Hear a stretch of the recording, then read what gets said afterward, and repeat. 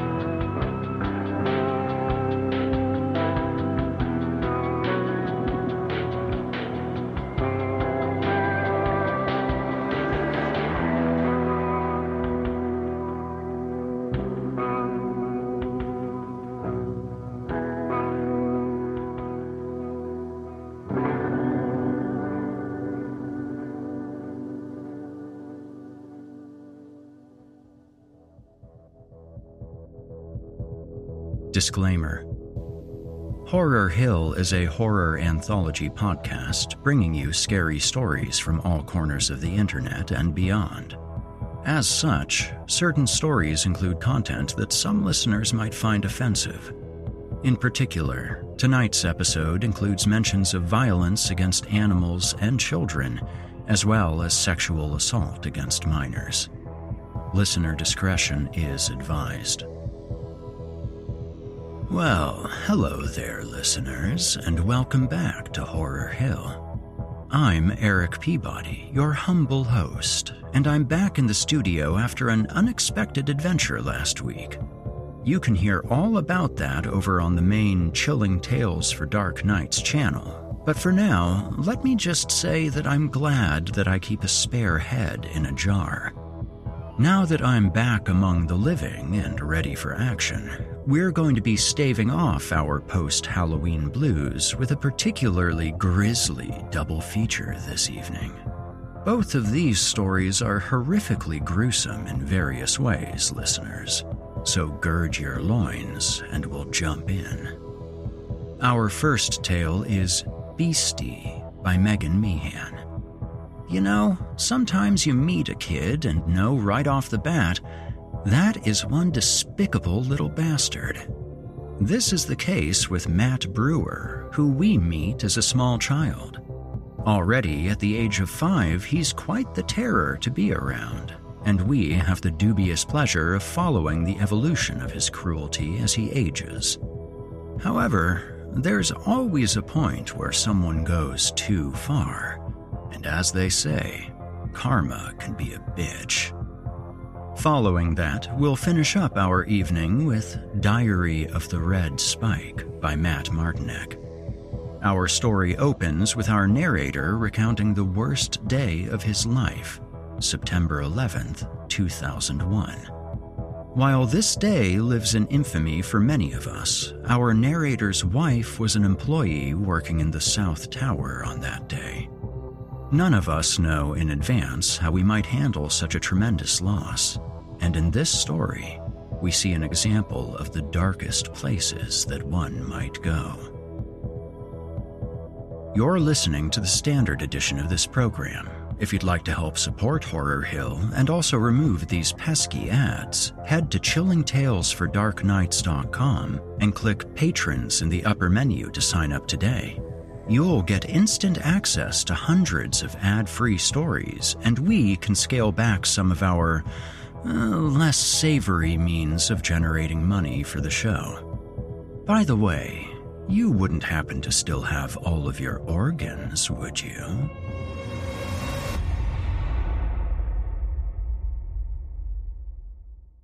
Angie has made it easier than ever to connect with skilled professionals to get all your jobs projects done well. If you own a home, you know how much work it can take, whether it's everyday maintenance and repairs or making dream projects a reality.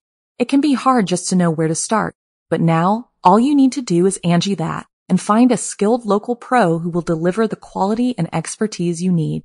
Angie has over 20 years of home service experience, and they've combined it with new tools to simplify the whole process. Bring them your project online or with the Angie app, answer a few questions, and Angie can handle the rest from start to finish, or help you compare quotes from multiple pros and connect instantly, which means you can take care of just about any home project in just a few taps. Because when it comes to getting the most out of your home, you can do this when you Angie that. Download the free Angie mobile app today or visit Angie.com. That's ANGI.com. Look, Bumble knows you're exhausted by dating. All the must not take yourself too seriously and 6'1" since that matters. And what do I even say other than hey? Well, that's why they're introducing an all-new Bumble with exciting features to make compatibility easier, starting the chat better, and dating safer. They've changed, so you don't have to. Download the new Bumble now.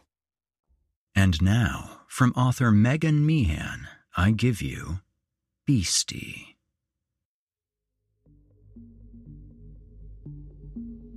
Matt Brewer was a bad kid. There's something wrong with him kind of kid. People were afraid of him, and that was just how he liked it. As a child, his behavior had been off-putting, but not by intention. Matt simply acted out the urges to kick and scream and bite and punch that he was not able to control nor contain. When he was 5, he got banned from the playground for pushing other children down and causing a dozen scraped knees in 2 weeks. When he was 7, he had nearly drowned his young neighbor in the pool after an argument over a float. That had been his first and last invitation to a birthday party. He had done these things knowing that they would unsettle the adults, but he had done them purely on impulse, instinct. Yet, as he got older, he started to cultivate his image as a weirdo, a creep. He liked keeping people at bay. Making others uncomfortable was the ultimate power rush. Matt supposed that there probably was something wrong with him. Other kids, even the tough-talking jocks, didn't experience delight from shooting squirrels with BB guns and lacing bread with poison just to watch pigeons suffer through death throes. Those were hobbies that Matt alone savored. He didn't care for others. He had no friends, and that was how he liked it. People irritated him.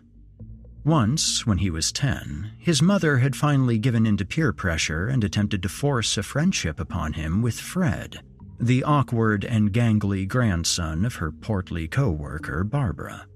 Both boys were close to the same age, and both were misfits, so the adults naturally assumed that they were kindred spirits who would obviously become fast friends. They assumed wrong. Matt and Fred had been left alone one sunny summer afternoon. The play date started out in the overgrown backyard of Fred's ramshackle house, but quickly led to both boys sneaking off into the woods after Matt suggested that it would be fun to go digging for worms to put into the refrigerator. He giggled just imagining the horrified screams of Fred's granny when she opened the fridge and discovered the withering, muddy mess of worms stocked upon the shelves. Fred had simply gone along with the plan. He was almost catatonically agreeable, but Matt still regarded him as an annoying third wheel. He couldn't walk briskly through the foliage and said he disliked nature. He also mentioned being unable to swim, and so, when they got to a rocky stream, Matt hadn't been able to resist pushing Fred into the water. He had landed with a hard splash, and Matt giggled wildly as he watched the other boy flail about, shrieking. When Fred finally managed to stand up, he was sobbing and stuttering and seemingly trying to cuss Matt out. "You're a jerk!" Fred managed to utter before he looked down and saw nearly a dozen leeches stuck to his legs. The sight sent him into a gale of hysterics. He He stomped through the woods so frantically that he fell and shattered his ankle with an audible snap. He lay there, hoarse from screaming and crying, with his ankle bent unnaturally to one side and the leeches sucking away at his pale legs. Pathetically, he begged Matt to help him. "I bet you're sorry you called me a jerk now," Matt stated calmly as he walked away. Ignoring Fred's pleas for help, Matt spent the next 2 hours collecting the fattest, juiciest earthworms he could find. He then returned to Fred's house and put them in the fridge. He laughed uproariously when Barbara woke from her nap and opened the fridge and screamed like all the demons in hell were after her. Matt had snickered until his sides hurt and then ran 2 blocks home before he was spotted. It was at least 3 hours before anyone inquired about Fred's whereabouts. Barbara called Matt's mother at 8 p.m., and Matt confessed that they had gotten into an argument and he had left him in the woods earlier in the afternoon. He failed to mention anything about the leeches or the broken ankle. The adults discovered those realities when they found Fred babbling and bloody at the edge of the woods. He had to be taken to the hospital. The police chief had come around to Matt's house, but Matt denied any involvement in the injury. "He was okay when I left him," Matt insisted very matter-of-factly, and the police left. No one could prove otherwise, and besides, he was only 10, old enough to know that the authorities couldn't send a minor up the river. Fred and Matt never had another playdate, and Barbara stopped working at the shop-and-go right after that, so Matt's mother ceased mentioning her and her feeble grandson in conversation. In truth, Mildred Brewer never said much, period. She was a quiet woman who spent most of her life stocking shelves or tending to the garden. She didn't communicate well with her only child, but she always defended him. She also defended her husband. Local gossip said that he had run off with a carny. Mildred said he had been the victim of a kidnapping. Either way, he was out of the picture. As he got older, Matt was left alone more as his single mother worked longer hours. Matt supposed that was because she preferred the store to being home alone with him. By 14, he had been banned from the local pool, forbidden from entering the ice cream parlor, was on the mall security's watch list, and removed from school. Mildred said he was being persecuted, which was arguably true. After all, he never did anything overtly violent. The lifeguards couldn't prove he'd unhooked Carrie Lindley's top in the crowded waiting pool. The ice cream man couldn't confirm he'd thrown the dead rats under the tables. The mall guards didn't actually witness him ogling women in the underwear department. The fidgety school principal couldn't even cite a specific reason to bar him, except to say that he didn't seem to get along with the other students, and freely offered him an online class option. Matt readily accepted it. He liked the solitude of the internet. The internet had, in fact, opened many doors for Matt. He discovered BDSM and rape fantasy websites. They changed his life. The idea of having such power, such control over a helpless female was more enticing and exciting than anything he had ever imagined. Sometimes, on his rare excursions into town, he'd spot some limber little peer and stare fixedly at her. Carrie Lindley was his primary target of untoward affection, and it was she who had fanned the flames of his addictive desire. "Ugh, you're such a beast!" She'd sneered at him whilst pushing past him at the Memorial Day parade. Yes, a beast. Matt liked the sound of that. He even started creating misshapen figures, beasties, out of clay. One day, he decided, he would become a serial killer and leave a grotesque figurine with the body of each victim. That goal gave him something to look forward to. Matt also looked forward to seeing Carrie. He knew just how to make her notice him. She liked animals and volunteered at a local wildlife rescue center. If he caught a bird and then broke its wing, he could call the rescue when she was on duty and say that he found it and was trying to help it. When she came to get it, he would lure her into his house. He would give her cake and a drink laced with his mother's sleeping pills. Carrie would doze off, and he would be able to cop a feel. He wouldn't fuck her. He knew all about DNA evidence, but she wouldn't be able to prove anything if he merely fondled her. Besides, he was only 14. It's not like they could try him as an adult. And so, one warm June day, Matt descended into the woods with his slingshot and a few rocks. He would catch a bird and injure it, but not kill it. For this hunt, he needed live bait. Matt expected to secure a feathered victim within 10 minutes, but the forest was oddly silent. He walked in deeper and deeper, mindful of how easy it would be to lose his sense of direction. Suddenly, he heard an inhuman roar followed by the rhythmic sound of thuds and breaking branches. For the first time in his life, Matt felt fear as something heavy slammed into the back of his head. He fell to the ground and blacked out. The next thing he knew, sharp claws were pawing at him, tearing his clothes to shreds and slicing into his skin. Matt screamed in pain and looked up to see a huge, hairy, red-eyed, and horribly menacing creature staring down at him. Matt whimpered and tried to back away, but his aching head and throbbing body refused to budge.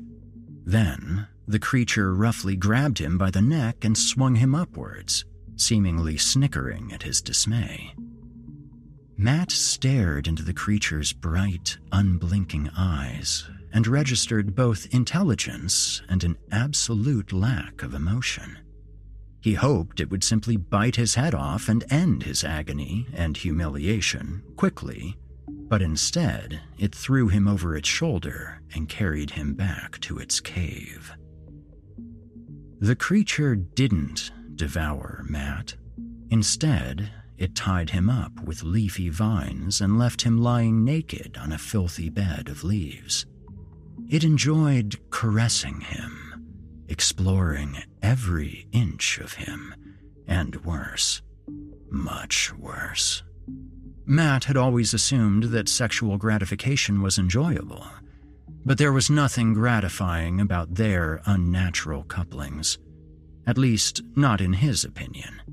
Its appetite was quite insatiable. The more unsatisfied he was, the more he cried and screamed and begged and pleaded, the more zealous its passions became. Occasionally, it would beat him with a sharpened stick until he cried out, and, over time, he learned to feign enjoyment, as if he shared its euphoria. He expected it to become pregnant and eventually present him with a half-breed little beastie, a monstrosity that walked the line between human and missing link, but no such thing occurred.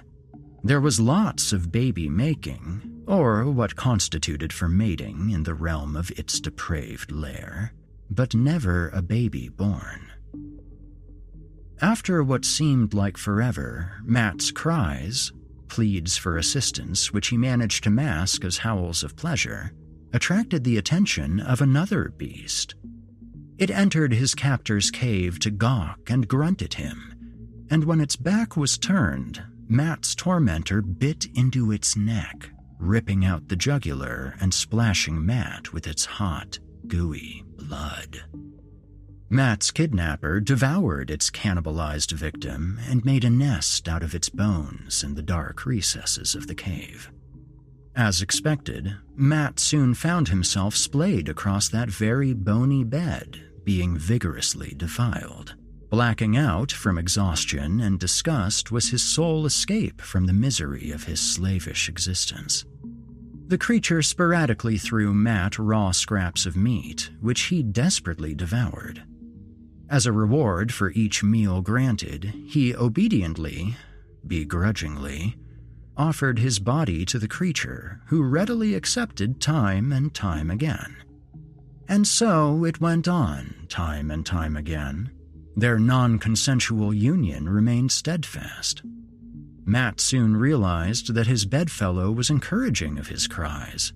It liked luring other creatures of its kind into the cave. It liked dispatching them. It liked savoring their flesh. Inhuman victim after inhuman victim met its end after being lured by Matt's presence. Days turned into months, and months turned into years. Matt's fate was sealed. He was the beastie's bait.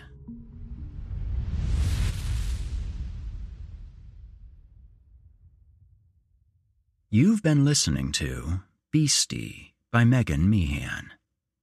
Megan J. Meehan is a published author, poet, cartoonist, and produced playwright. She is a freelance journalist, a college-level educator, and the founder of the Conscious Perceptionalism art practice. Angie has made it easier than ever to connect with skilled professionals to get all your jobs projects done well. If you own a home, you know how much work it can take, whether it's everyday maintenance and repairs or making dream projects a reality. It can be hard just to know where to start, but now all you need to do is Angie that and find a skilled local pro who will deliver the quality and expertise you need. Angie has over 20 years of home service experience, and they've combined it with new tools to simplify the whole process. Bring them your project online or with the Angie app, answer a few questions, and Angie can handle the rest from start to finish, or help you compare quotes from multiple pros and connect instantly, which means you can take care of just about any home project in just a few taps. Because when it comes to getting the most out of your home, you can do this when you Angie that. Download the free Angie mobile app today or visit Angie.com. That's ANGI.com. And now, listeners, from Matt Martinek, I present Diary of the Red Spike. Human blood, once outside the body, will freeze at -3 degrees Celsius, which is slightly colder than the freezing point of water. A layman would not know this, but I am not a layman. I'm not a scientist either. I am that which cannot be defined. The beginning, the true seed to my story, does not have to do with a simple definition or scientific fact. It's much more complicated than that. After all, tragedy in itself has so many layers. The day that those towers, along with my life, fell into the earth was a turning point, a true fork in the road for my psyche.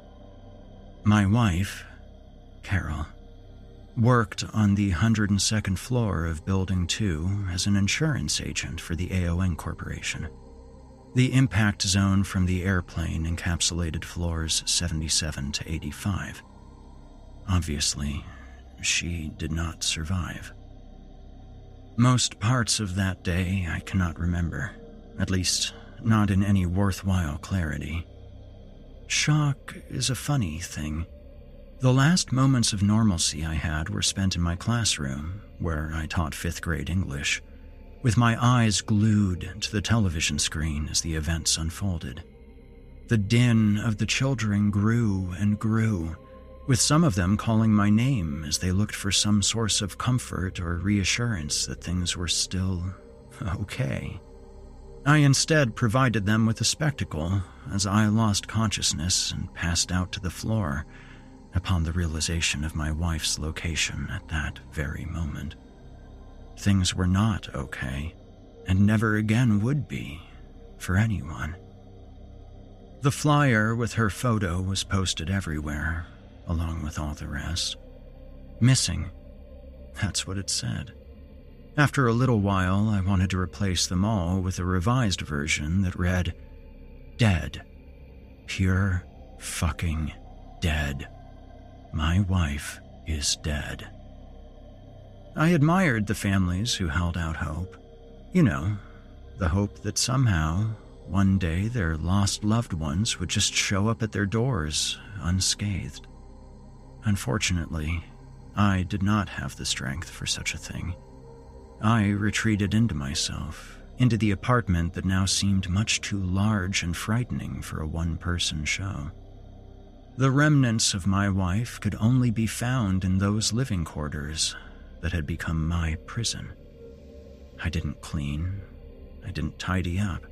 I wanted it to be just as we had left it that day, as we rushed hurriedly to our all-important jobs, nearly knocking each other over as we scurried out the door. Those moments that we threw away as if they didn't matter. But oh, they did. Ignorance is bliss, or so they say. We didn't even share a goodbye kiss. How pitiful is that? I never went back to work. Couldn't bring myself to. I relied on our nest egg, which thankfully was not meager, to make it through those lonely months, locked in that makeshift shrine. I left the apartment for the occasional grocery trip or to make sure my car still started, but that was about it. The rest of my time was spent trying to reclaim the past by looking at old photos, burying my face in my wife's dirty laundry that she had left behind, and occasionally spraying her Chanel No. 5 in our bedroom as I tried to remember what it felt like to be whole. The evenings were never kind. My nightmares shifted back and forth. One night, I would see her burning alive and melting into the floor as she sat at her desk, busy with an insurance call. And the next, I would see her making the fateful leap out of the window and plummeting to the ground below as she wailed into the heavens. I always preferred the latter, as every once in a while I would be allowed to enter the dream and swoop down like Superman to save the damsel in distress. The reality of her demise, however, would never be known to me in my waking moments. I fell further and further into the darkness. Pain turned to anger, and anger into hate. But what was I to do with it? I did not know. What I did know, however, was that a man has certain needs. Though I no longer had my wife, my sexuality remained intact, and began to nag at me with a forcefulness I couldn't ignore. I longed, not for a relationship, but for the simplicity of a woman's touch. That same touch that I had taken for granted for so very many years. Interestingly enough, on September 11th, 2002, on the 1-year anniversary of my loss, I decided not to attend the memorial service that was planned for the multitude of victims. Instead, I led a prostitute into my apartment with the intent of doing whatever I wished for as long as I would wish it. Love? Of course not. Just sins of the flesh. It was not a proud moment for me, doing such a thing, but I felt that I had no other option available to me. Amber, as she wanted to be called, made the initial introduction as painless as she possibly could. She could tell that I was nervous as I approached her on the street, nearly shitting my pants as I cleared my throat and began to speak. She patted the crotch of my jeans with her palm before I could get out 3 words. I immediately laughed at the gesture, and she snappily replied, "Oh, honey, it'll be okay. Don't be so uptight. This is about fun, right? So let's make it that way." With an icebreaker like that, my worries were put to rest. And, strangely enough, there was no pimp or handler in sight, which made it even easier still. We made the 5-minute stroll over to my apartment building and descended the stairs to the 3rd floor, where the shrine to my previous life would be forced to accept an actual visitor. As we entered the apartment, I was able to focus a little more on the woman that stood before me. Underneath a streetwalker's clothing and layers of badly applied makeup was actually a very pretty girl. About the height of my late wife, blonde, though I think it was dyed, and quite an athletic build. Her tanned legs really caught my attention as they sprouted from her short pleather skirt. I was chomping at the bit when she immediately soured the mood, terribly. "So, your wife at work or something?" Amber pointed to a framed picture of Carol and I on the wall, with a smart-ass look and smirk on her face. "No, not at all. My wife passed last year in the towers." I spoke in a cold, flat, unemotional tone. Now was not the time, Amber. "Oh my God, I'm so sorry. I didn't mean to..." "It's perfectly fine. Honest mistake. I'm sure you get that a lot. You know, men cheating on their wives and such. Par for the course, I would assume. After all, men are pigs." I took Amber by the hand over to my couch, where I began to disrobe her. She kept looking towards the bedroom, but I wasn't having that. There was no way I was going to disrespect my marital bed. I would say that I was a bit animalistic as I devoured this woman sexually. A missing year of intimacy is no small thing. She was not prepared. There were moments of pain on her part, but moments of pain for me as well, as my thoughts raced back to the love of my life and how much I missed her. One moment in particular, however, changed the game completely. In the midst of my thrusting, I looked down at Amber's face and instead saw nothing but my wife. Only for a moment. Carol's face then quickly disappeared. I lost myself and wrapped my hands tightly around Amber's throat. I squeezed as hard as I possibly could. "You are not my wife!" I remember tears streaming down my face before I blacked out. This is what I did with all of that pain. I had made a decision. I woke up with my face sunk into a puddle of saliva that had collected on Amber's quickly bluing breast. I fell off of the couch, startled, and retreated into the bedroom, slamming and locking the door behind me. Like a child, I jumped into the bed and yanked the covers on top of me, scared of the monster who lurked outside the door. I didn't want to believe it, but I knew that the monster was real, and it was one of my own creation. All of that pain, all of that anger, was let loose on this poor woman whom I didn't even know. After an hour or two, or more, not really sure, I gained enough courage to unearth myself and slowly open the bedroom door. Some naive part of me expected to find an empty couch, and for me to realize that it was all just some delusion or bad dream.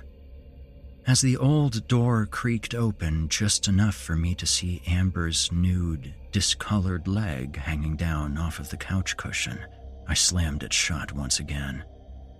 It was real. I fucking killed her.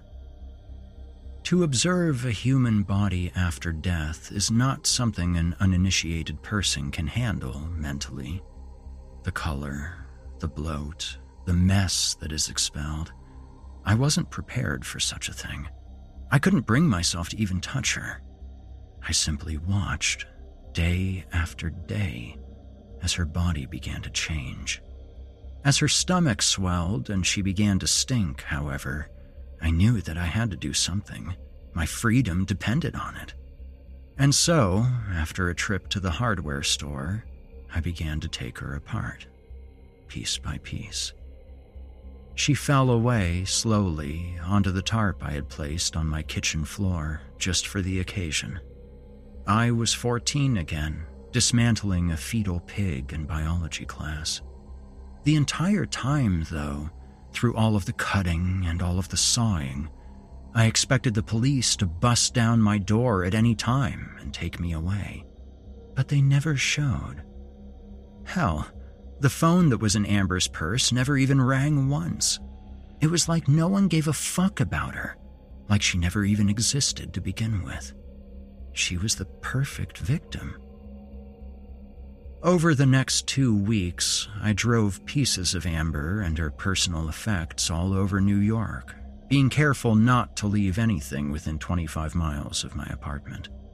Feet were thrown off of bridges in the middle of the night, arms and legs dispatched into dumpsters hiding in unassuming alleyways. The head was buried off of a trail in Bear Mountain State Park. You get the idea. After the final pieces had left my possession, I felt strangely proud of myself for being able to pull it off. Excited, almost. There was one thing I did keep, however. Amber's blood. I collected every drop that fell. I could have dumped it down the toilet or poured it down the kitchen sink, nice and easy, but I didn't. I kept it in my fridge instead, neatly collected into 8 sealed, equally filled mason jars. I wasn't even sure why. Days passed, though my hatred did not dissipate. I was hoping, somehow, that through the murder I would be able to put my demons to rest, but I was wrong. And every day, whether I would find myself making a sandwich or getting a glass of milk, my eyes would wander to those shiny, crimson jars of blood that I kept.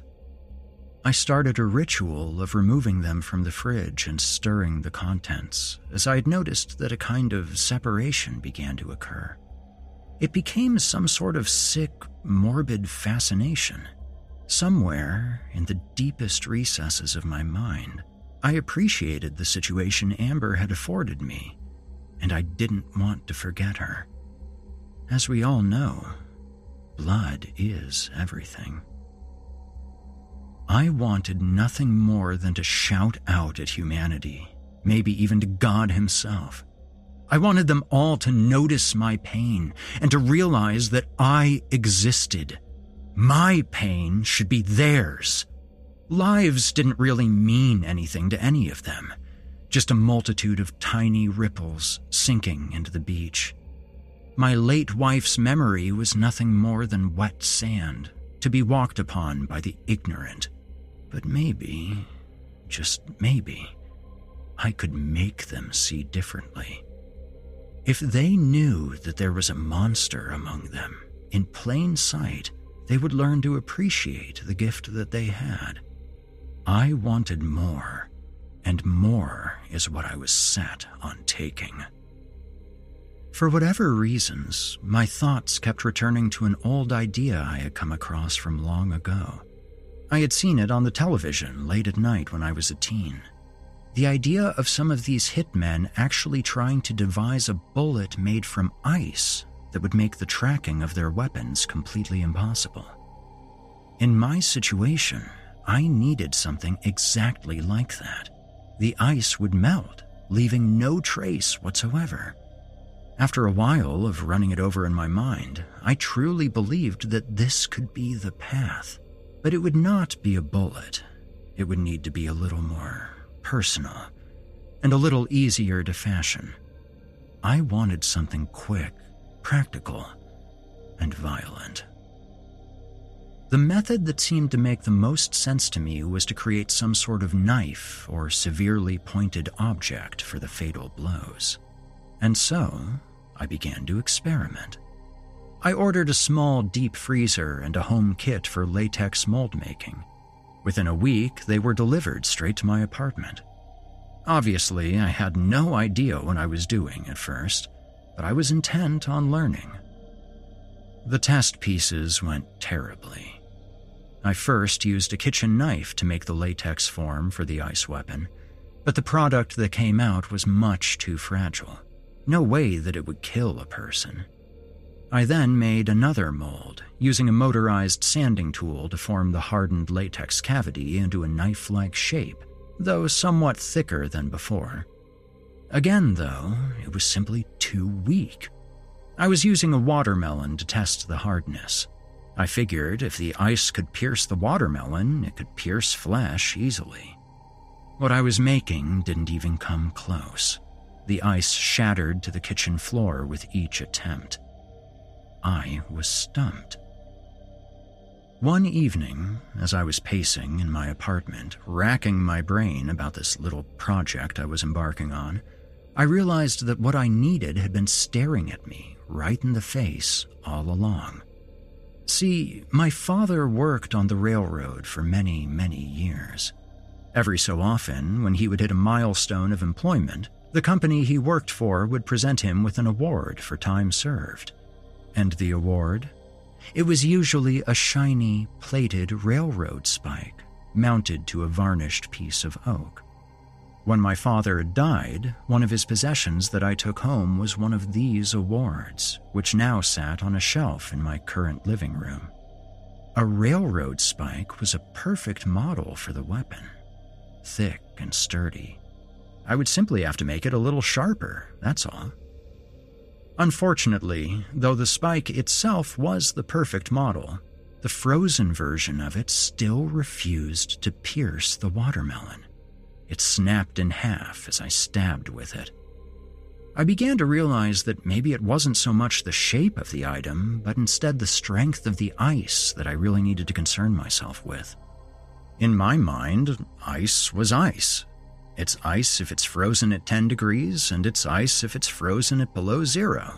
Was it even possible to strengthen such a thing? I nearly abandoned the idea altogether, until I came upon an article online that described, in detail, how to make ice nearly as hard as concrete. To my amazement, I read that if you add a certain amount of sawdust to the water that you want to freeze, the frozen product will be remarkably strong. They refer to it as picrete, and it's been used experimentally for years, especially in Arctic climates. I quickly found out that this was no myth. The frozen spike now pierced the watermelon with ease. I had done it. I ran the situation over in my mind time after time. The victims would be random. No preferred type, only preferred location. Ah, the nonsensical killings of a god. I would troll the streets and back alleys of New York with my weapon in tow, waiting for an opportunity. I had purchased gripped mechanics gloves to negate slippage of the spike, and even a small briefcase for carrying it that I had outfitted with insulation to prevent melting. I was so excited to begin the process, but then it happened. I opened my refrigerator door, and there they were, the jars full of Amber's blood. It hit me at that very moment. There was a reason why I had saved them after all. It was not to be a spike frozen of water. It was meant to be a spike frozen of blood. Amber's blood. She was still with me. I had to do a bit of experimentation, of course, but I was still able to reach the same result as far as the practicality of the weapon went. The temperature of the freezer needed adjustment, as did the sawdust ratio, but that was to be expected. I did a test run of the blood spike, and it popped right into the watermelon without hesitation. But this time, I needed to retain the ingredients used, as I had only so much of Amber's blood in storage. I did not want to waste a single drop. Each spike, as I figured, would take a little less than 1 jar of blood, which gave me room for about 9 kills. More than enough to make my point. I could only imagine the police attempting to solve the riddle that I was about to present to them. Time yields results, and the answers I uncovered were far more than adequate. I was finally ready. Stalking is an art form. I made a couple of dry runs over the course of a few days just to practice. I would tail someone for a little while, trying to get as close as I possibly could before I was noticed. However, it's a lot tougher than you would think. I was actually slapped by a woman in Times Square when I broke that all-important space bubble of hers. Called me a pervert, too. I did my best to keep my cool with her, as any unwanted attention was not any goal of mine. But it was important training, and I took it seriously. Chess is a game of planning and forethought, and wasn't designed for children. The weeks were for practice, but Sundays were for the big game. Admittedly, I was nervous. More than nervous. I was literally shaking. I wasn't sure if I could go through with it, but before I knew it, it was 8 p.m. on an unseasonably warm October night, and I was leaving my apartment with my briefcase in hand and murder on my mind. I chose Hell's Kitchen for my first foray. The vibe, the filth, and the alleyways made for an atmosphere ripe with opportunity. I parked my aging Chevy, took a deep breath, and exited the vehicle. I caught one last glimpse of my face in the driver's side mirror before I shut the door. Another fork in the road, a before and an after. I would never be the same again. I sauntered about, away from the more popular avenues, looking for my perfect victim. About 30 minutes in, I was already becoming impatient.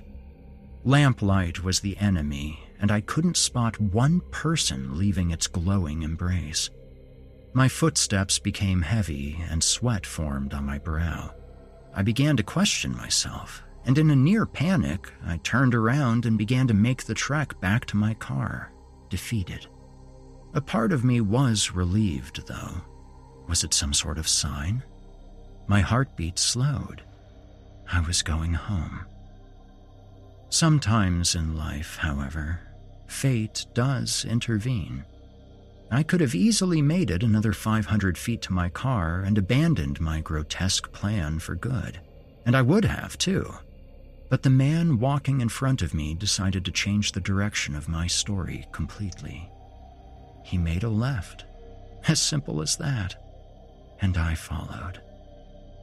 His dress amazed me as we turned from the light into the dark alleyway.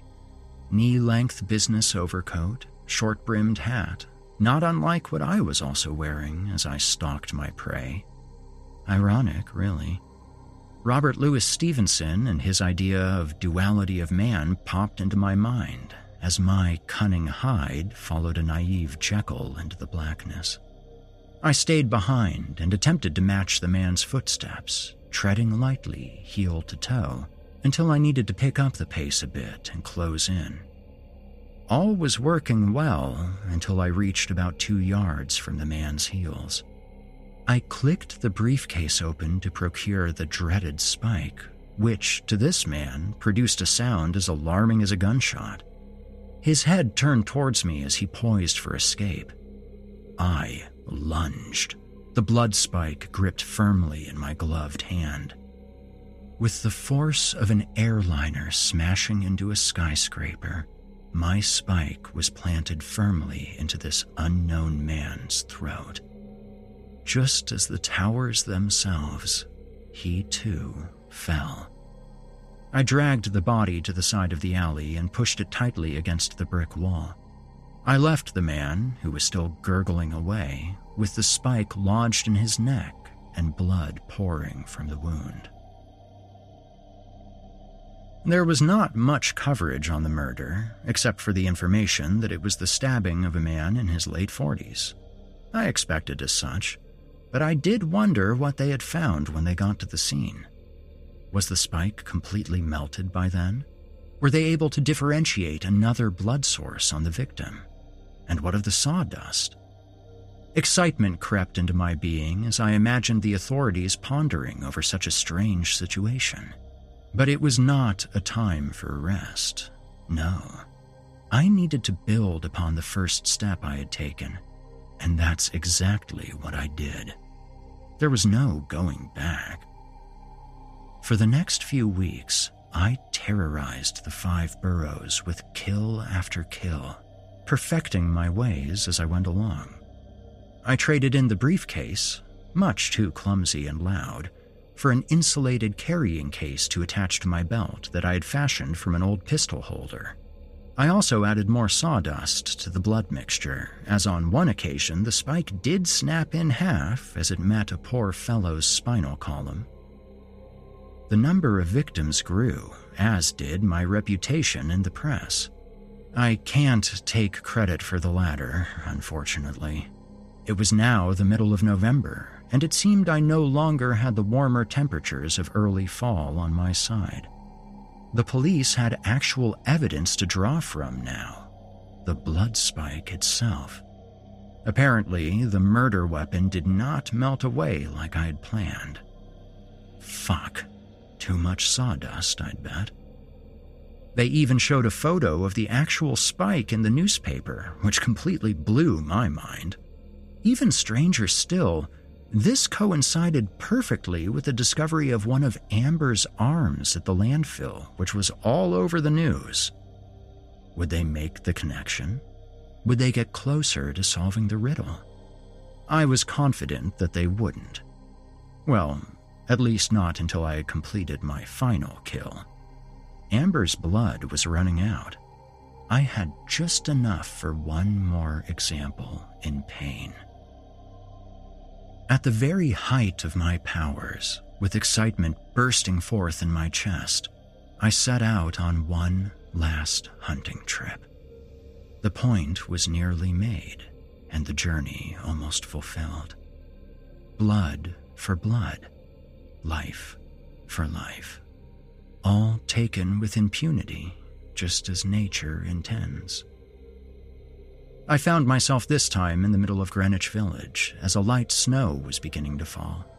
I envisioned the stark contrast of the fresh blood as it sprinkled onto the newly white-dusted street. A medium-sized crowd was departing the Comedy Cellar on McDougal Street. I was hoping to catch a straggler who may have been within walking distance of their apartment. It was a little more brazen than I was used to, but I had scoped it out earlier in the day, and I had a feeling that I would be in luck. I walked in the midst of the showgoers and watched as they dispersed in different directions, taking their chug-a-chew breaths of steam with them. Minutes passed, and the group became less and less, until there was only me and her. I had the woman in my sights from the very moment she stepped foot on the sidewalk, mainly because of the fur-lined hood she flipped up over her curly red hair. It was an easily visible target. And, as they all do, she eventually strolled right into the blackness, with a monster nipping at her heels. I approached, slowly and carefully.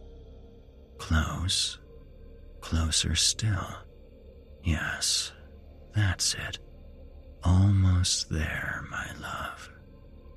I was a specter, floating up from behind, spike in hand, living in the darkness in which we had found ourselves. At the very moment before the ultimate climax, I noticed something peculiar about this woman from my past. I paused, dead in my tracks, as I realized what it was. The scent that I was so very used to. Carol's scent. That damned Chanel No. 5. Our life together flashed before my eyes for a moment, until the beautiful dream was broken into by a quick flash of light coming from my victim. I had made a mistake. This woman, with camera in hand, warm from the comedy show she had just seen, snapped a photo of me deep in my pleasures.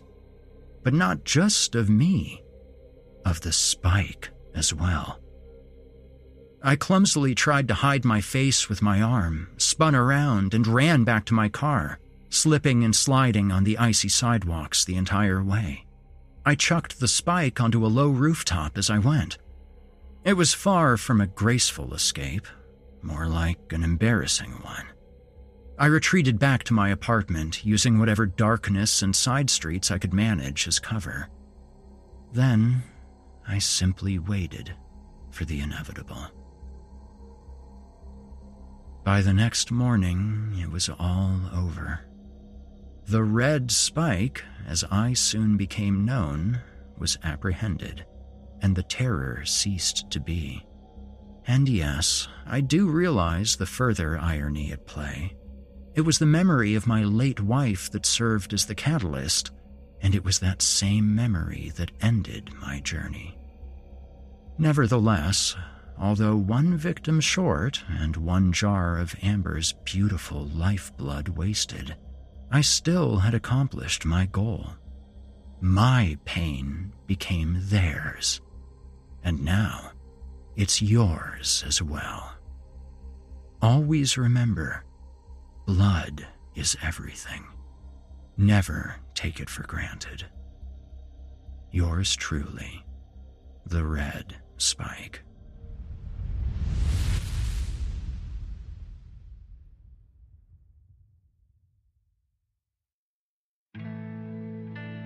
You've just heard Diary of the Red Spike by Matt Martinek. Matt Martinek is a singer/songwriter and author from Johnstown, Pennsylvania, whose passion is the creative process itself.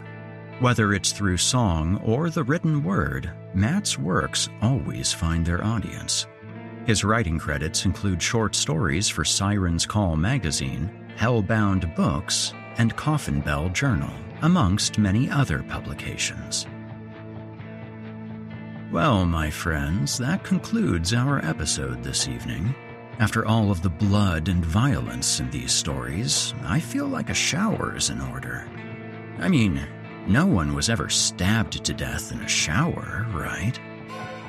Thank you again for joining me this evening, and be sure to tune in next week as we slowly descend into the darkest part of the year. Stay warm, listeners. Stay safe. And most importantly, stay spooky. You've been listening to the Horror Hill Podcast, a production of Chilling Entertainment and the creative team at Chilling Tales for Dark Nights. Tonight's episode was hosted and narrated by yours truly, Eric Peabody. Original music provided by Eric Peabody and Nikki McSorley. Finalization by Eric Peabody and Craig Groshek. Got a terrifying tale of your own that you'd like performed? Email it to us at natalie@chillingtalesfordarknights.com to have your work considered for future production. Seeing as how we're all living in a technological nightmare of our own devising, I'll ask you to follow Chilling Tales for Dark Nights on social media and upvote, subscribe, and hit the bell notification icon if you're listening to this on YouTube.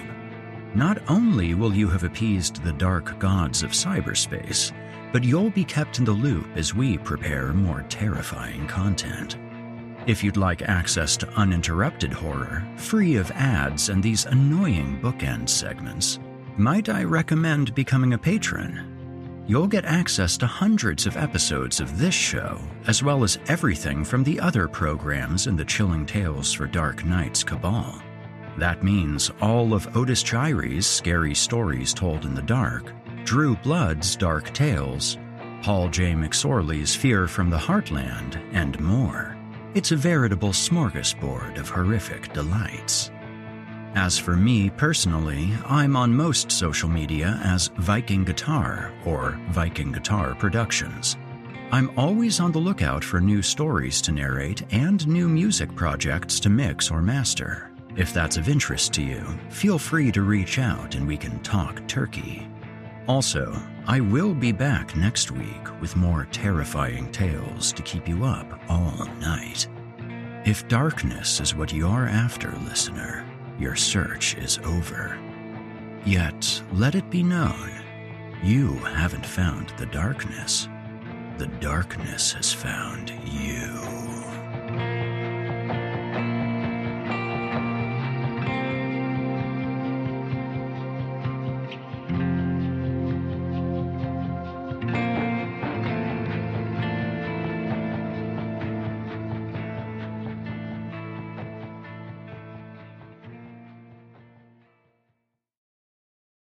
Angie has made it easier than ever to connect with skilled professionals to get all your jobs projects done well. If you own a home, you know how much work it can take. Whether it's everyday maintenance and repairs or making dream projects a reality, it can be hard just to know where to start. But now, all you need to do is Angie that and find a skilled local pro who will deliver the quality and expertise you need. Angie has over 20 years of home service experience, and they've combined it with new tools to simplify the whole process. Bring them your project online or with the Angie app, answer a few questions, and Angie can handle the rest from start to finish, or help you compare quotes from multiple pros and connect instantly, which means you can take care of just about any home project in just a few taps. Because when it comes to getting the most out of your home, you can do this when you Angie that. Download the free Angie mobile app today or visit Angie.com. That's ANGI.com.